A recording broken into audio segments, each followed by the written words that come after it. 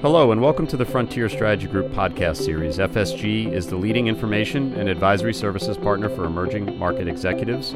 We partner with business leaders at over 215 multinationals by providing them with insights, analytical tools, and data that help inform and power their emerging markets growth strategy. The focus of today's podcast is FSG's 2017 Global Outlook, which is hot off the presses. My name is Richard Leggett, and I'm the CEO of Frontier Strategy Group, and I'm joined today by Antonio Martinez, the leader of FSG's Global Economics practice. As a reminder, this research and all of our content is available to FSG clients via our Frontier View platform.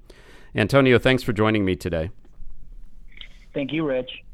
This is a super timely discussion given that many of our clients are finalizing their strategic plans for 2017, and it's an important time of the year, obviously, ahead of the U.S. elections.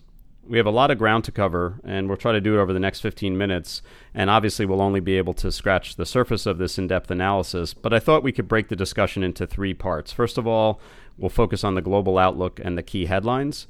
Then we'll take an around-the-world tour, Antonio, and hit the regional highlights, and then wrap up with management imperatives. Does that sound good?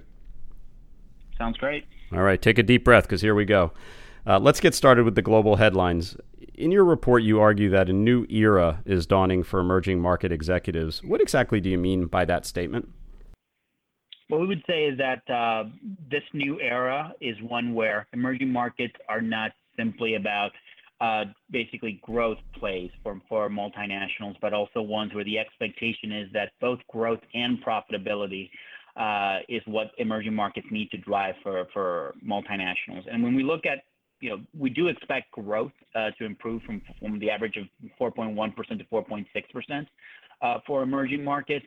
But even so, multinationals need to basically be very clear that in terms of their portfolios, in terms of the operational excellence that is expected in these markets, they need to manage their business looking at both the top line and the bottom line, much more so than, say, 4 or 5 years ago.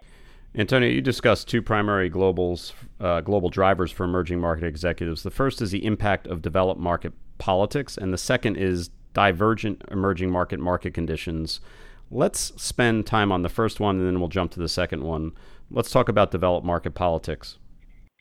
What I can tell you in terms of the importance of developed market politics, and what we mean by here is the increasing ability of, let's just say, events in developed markets, whether you're talking about the U.S., market in Europe, or even Japan, is that basically the economic stagnation that we've been seeing for a while now coming out of those markets where we expect growth, even when you look at all developed markets, well below 2%, is driving the, let's just say, increasing backlash against globalization with situations such as the Brexit vote earlier this year and the current candidacy of Donald Trump, driving a lot of financial volatility, a lot of investor uncertainty, which we see that in everything from the Mexican peso to basically the economic growth forecast for even Central and Eastern Europe.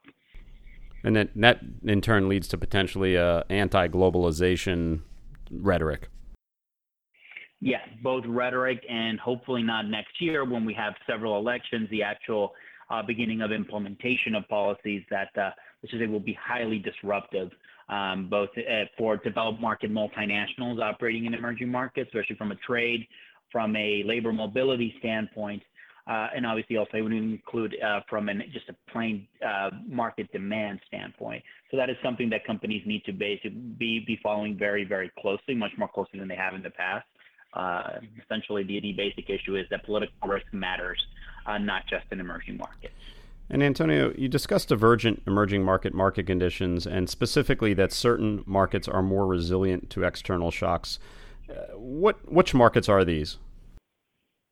Well, we will look at and basically what we've been seeing over the last few years, because as we all know, the drivers of emerging market growth have been, let's just say, weakened over the last few years, whether you're talking about commodity prices, whether you are seeing basically growth driven by Chinese growth, for instance. What we see is that markets that are, let's just say, relatively better prepared to manage shocks, external shocks to their markets, as well as better prepared from an economic governance standpoint, or at least more willing to pursue the right kind of adjustment measures, are better placed to grow over the next few years. And some of these markets where we remain very bullish are markets such as, from one end, markets such as India, Indonesia, that have shown relative resilience to slowing Chinese demand, and as well as other growth drivers, and also better governance measures, more of a pro-reform, pro-liberalization approach to growth. And we'll get into some of this as we go through the regional outlooks, and also in the report, there's a lot of in-depth analysis on the resilient markets. But let's jump right in then and discuss the global demand environment. You mentioned the headlines, an improvement from 4.1% to 4.6% growth in 2017 for emerging markets. What's primarily behind that improvement? What we've seen in terms of that improvement is, like you say, marginal forecasted improvements in commodity prices, as well as just the recovery from a state of recession towards mild growth in markets such as Brazil and Russia. That's what, to a certain extent, is driving that growth. In terms of an engine of growth coming from what you can call the major economic engines of the world, which are markets such as the Eurozone, the United States, China, and Japan. What we can say is, at least we're seeing slowing growth coming from China, and we're seeing basically stagnant growth of less than 2% is our expectation for the U.S., Europe, and Japan over the next year. So it's not necessarily demand driven by the major markets, but basically growth in a few of what we might call adjusting or improving emerging markets. All right, and let's talk about some of these global drivers. So first of all, Antonio, can you give us your headlines on your outlook for monetary policy, because that's a big storyline and drives ultimately demand in emerging markets?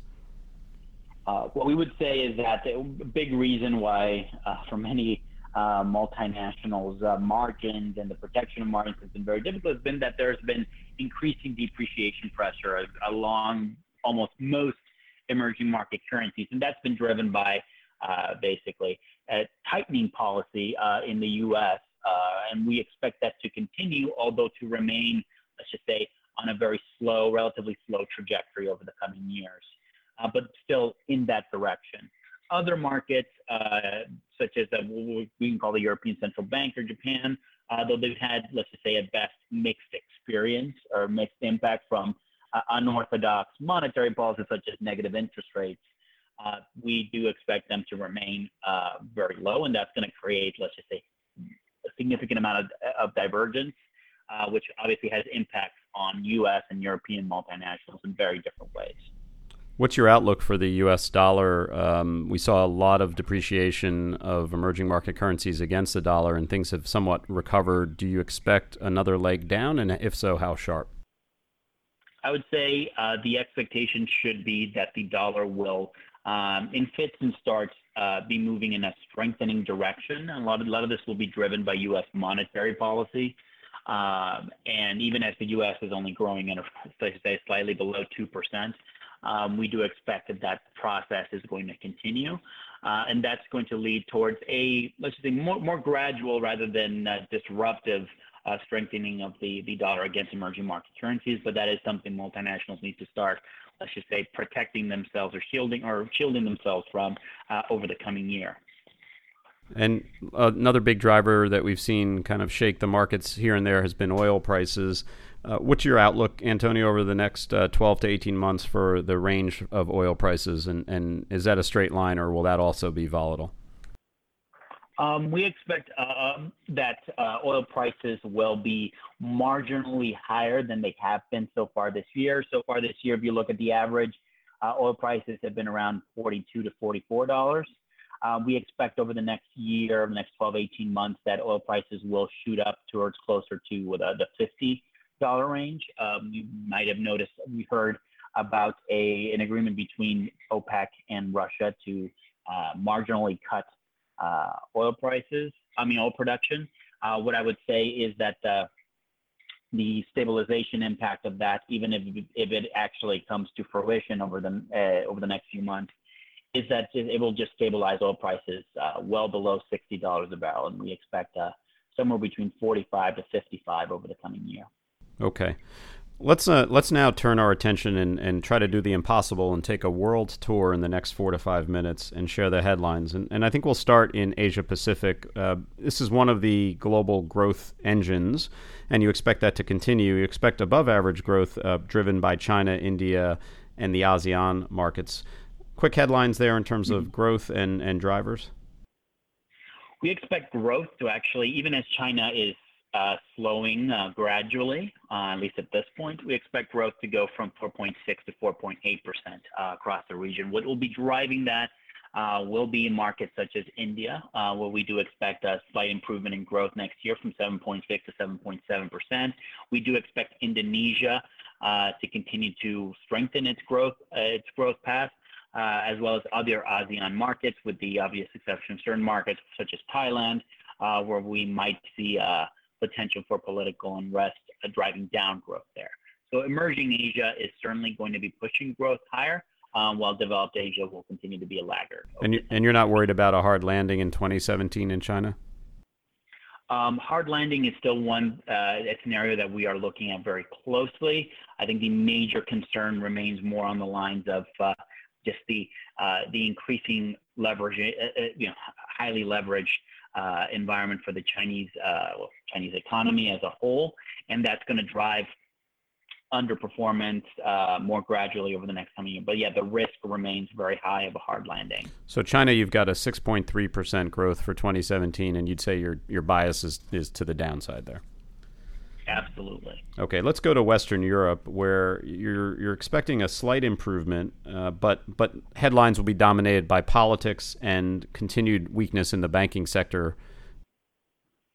I would say the slight improvement will be just more of the same in the economy, even as we see a bit of a dip next year, mostly driven by the UK economy, which is mostly going to be impacted by the potential for a hard exit from the Eurozone. We do see political risk, both in elections in Germany and France, which I would say most multinationals should be paying attention to next year. But that is what's going to undermine any attempt to move the direction of the Eurozone towards a higher growth path in the short term. Now, a bright spot in the European portfolio, I was just in London for one of our executive roundtable events, and it was very clear that one of the big bright spots was Central Europe. Absolutely. When we see out of Central Europe is, when you look at the overall growth rate, basically next year it's going to remain static around 3.4%. What we do see is, let's just say, enviable stability and resilient consumer demand, resilient investment levels. And when we look at markets such as Poland, where we remain relatively bullish, as well as other markets such as Hungary, which, though obviously if you're paying attention to the politics there, are growing increasingly contentious, we do expect from a demand standpoint multinationals to be well placed to at least offer some level of prioritization to Central Europe. And we expect some recovery in Turkey as well. Absolutely. Turkey has had, as you know, a significant amount of political instability, particularly the attempted coup. But we do expect that economic activity should rebound next year, going from around 3.4% this year to 3.8% next year. Let's turn to the CIS markets, and I think the big headline here is Russia coming out of recession, although not returning to high growth levels. But that's a big driver of our global growth forecast to begin with. Absolutely. What we see in CIS is essentially after 2 years of recession, the markets are moving towards a level of, let's just say, a modicum of growth. But when you look at the markets, even with Russia recovering to something closer to 1% rather than a 1% contraction, what we do see is that these are very dependent oil markets. Oil markets depend significantly on oil prices, and we do not expect robust recoveries just across these markets, whether you're talking about Azerbaijan, Belarus, or Kazakhstan over the coming year. So still a difficult region, but again, I would say most multinationals operating are just looking forward to even a modicum of a return to growth out of Russia. Okay, and we've got 3 more regions to cover. Let's try to do them quickly. Middle East, North Africa. Here we're looking at reform agendas that will create more challenging conditions for multinationals operating in the region, but still relatively solid growth.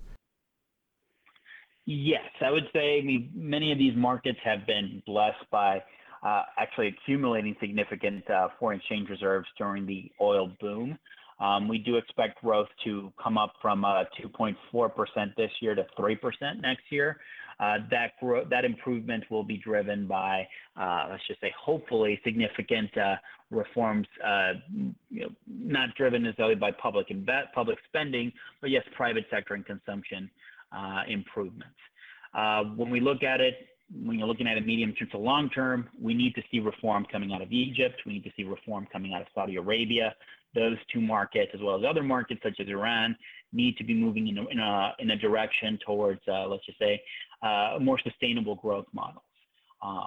We expect we would expect at least some reform coming from these two markets, modest improvements, and that should at least bode well for the region, although long-term structural reforms still remain a question mark.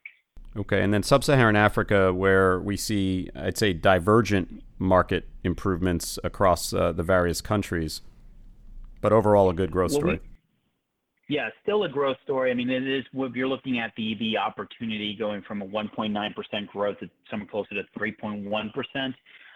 The big question mark to sub-Saharan Africa is that some of the biggest markets, most important markets for many multinationals such as South Africa and Nigeria will remain, even as we see slightly improved growth in our forecast for next year, remain seriously underperforming relative to expectations. That's caused more and more multinationals to really look at their portfolio in the region, look at what the winners and losers are in sub-Saharan Africa. And one that we keep hearing more and more about is Kenya. And that is one that I think many multinationals, even as political risk remains a question mark, especially with elections there, we do expect to see significant above average growth coming from that market and a few others in Eastern Africa.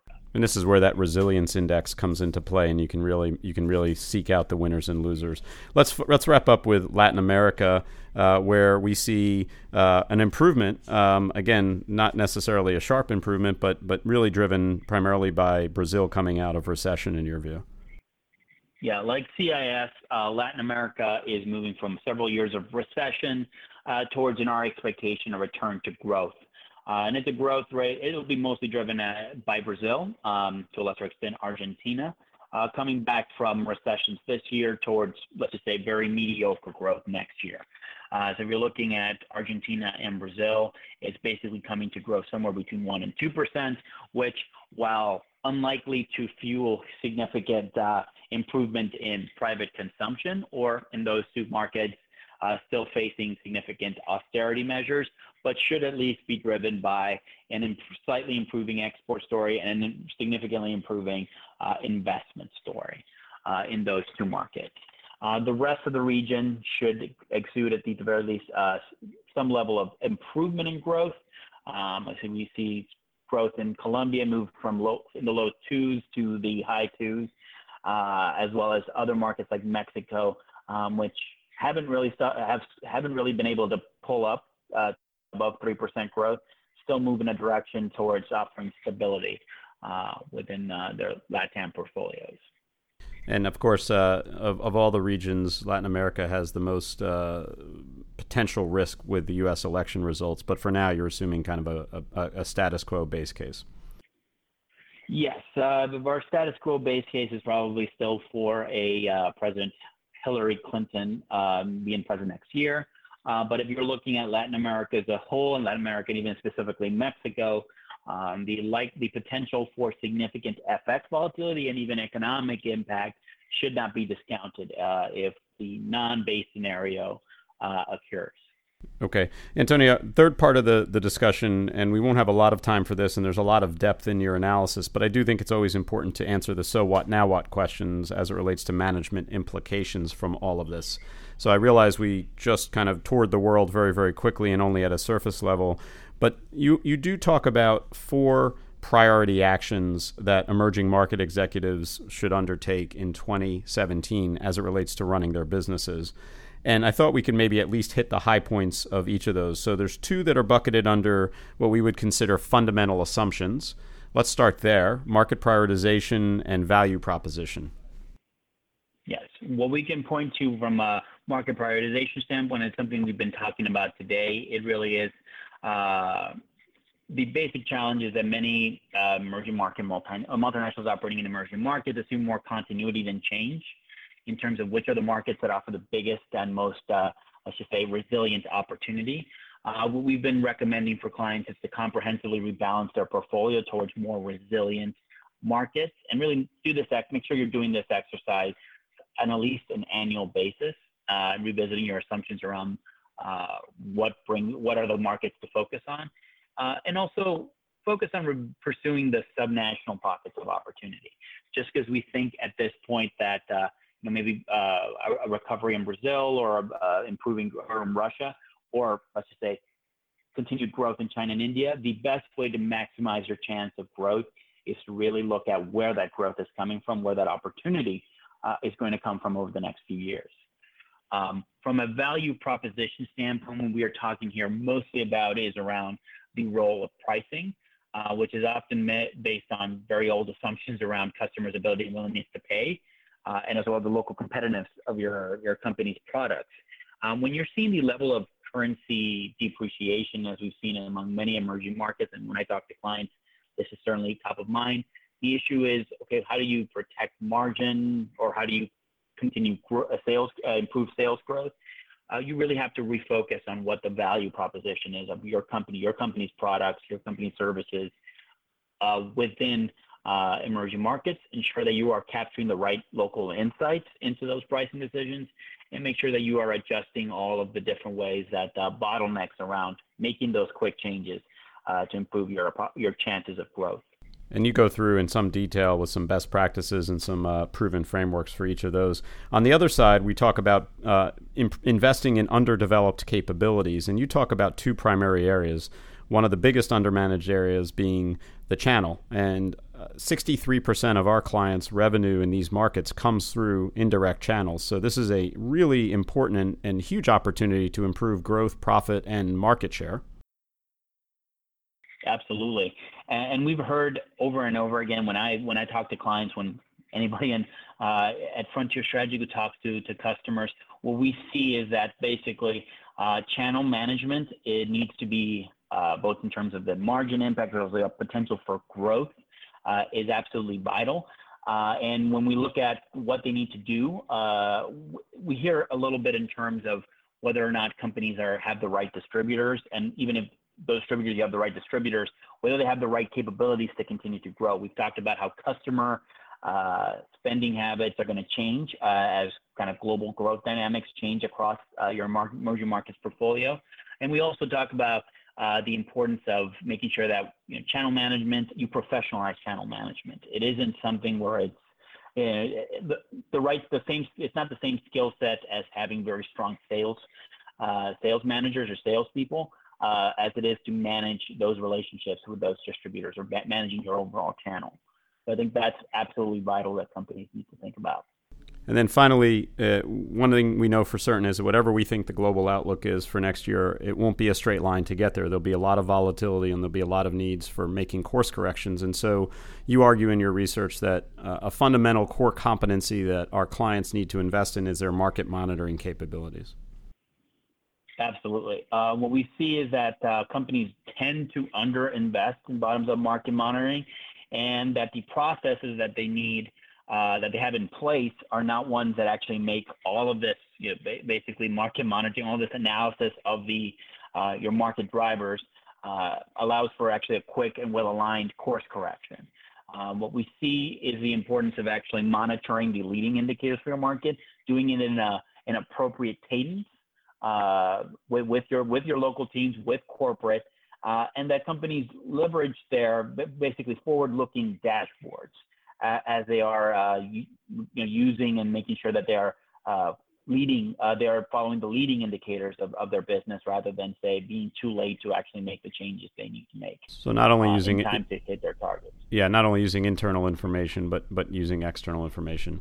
There's a very detailed market monitoring best practices report that FSG has published about a month ago that I'd encourage all of our listeners to listen to. Antonio, I think we're up against time now, so I want to thank you for this excellent and insightful discussion. Obviously, we barely scratched the surface here, and the analysis is excellent, and I encourage all of our listeners to read the Global Outlook and all of our global economics work. And more importantly, as a reminder, FSG clients can speak to Antonio or any member of the FSG research team at any time by scheduling time via your FSG client relationship director. You can also access all of our research, Frontier Data leading indicator data, and all of FSG's content using our Frontier View platform and our newly released Frontier View dashboards tool.